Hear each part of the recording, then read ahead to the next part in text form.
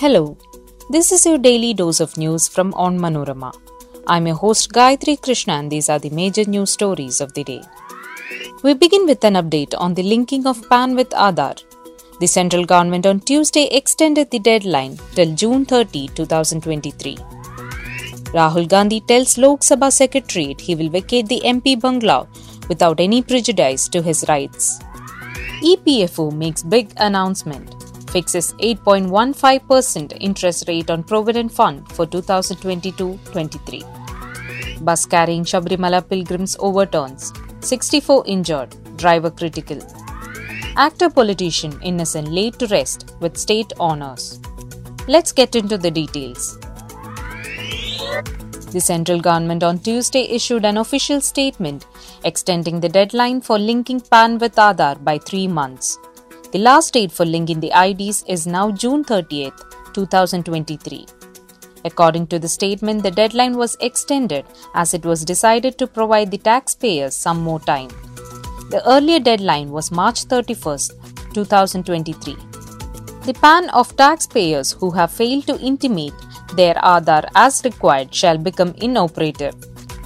It is stated that more than 51 crore PANs have already been linked with Aadhaar to date. Congress leader Rahul Gandhi expressed his willingness to vacate his official bungalow while responding to the eviction notice from the Lok Sabha Secretariat. He wrote to the Lok Sabha Secretariat saying without prejudice to his rights, he will abide by the details of their letter on the vacation of his official bungalow following his disqualification from the lower house of parliament. A local court in Gujarat had convicted Gandhi in a criminal defamation case on March 23rd and sentenced him to 2 years in jail. The 2-year jail term triggered his disqualification as a Lok Sabha member from the date of the verdict. Gandhi was granted bail to allow him to appeal to a higher court in a month. Retirement fund body Employees Provident Fund Organization has increased the rate of interest on employees' provident fund deposits for 2022-23 at its meeting on Tuesday. With this, the interest rate will rise to 8.15%. In March 2022, EPFO had lowered the interest on EPF for 2021-22 to an over 4-decade low of 8.1% for its about 5 crore subscribers from 8.5% in 2020-21. This was the lowest since 1977-78 when the EPF interest rate stood at 8%. EPFO provides a rate of interest only after it is ratified by the government through the Finance Ministry. A bus carrying Sabrimala pilgrims overturned at Ilavunkal in Pathanamthitta on Tuesday afternoon. The passengers, all natives of Tamil Nadu, were returning from the hill shrine when the bus overturned at the third bend on the Ilavunkal-Erumeli road. As per reports, the driver lost control of the bus while negotiating a turn, causing the vehicle to overturn. However, police suspect the vehicle to have had a defect in its braking system.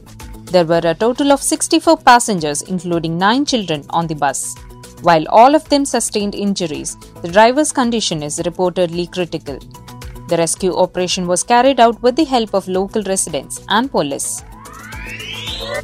Actor-politician Innocent, who entertained Malayalis both off and on screen, was laid to rest at the St. Thomas Cathedral Cemetery in Irinyalakuda on Tuesday morning. The actor was buried with state honours.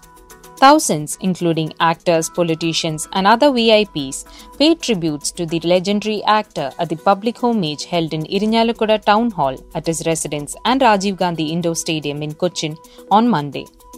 Innocent was laid to rest at the church cemetery where his parents and sister were buried. Innocent, who was under treatment at a private hospital in Kochi since March 3rd, breathed his last at 10:30 p.m. on Sunday. He was 75.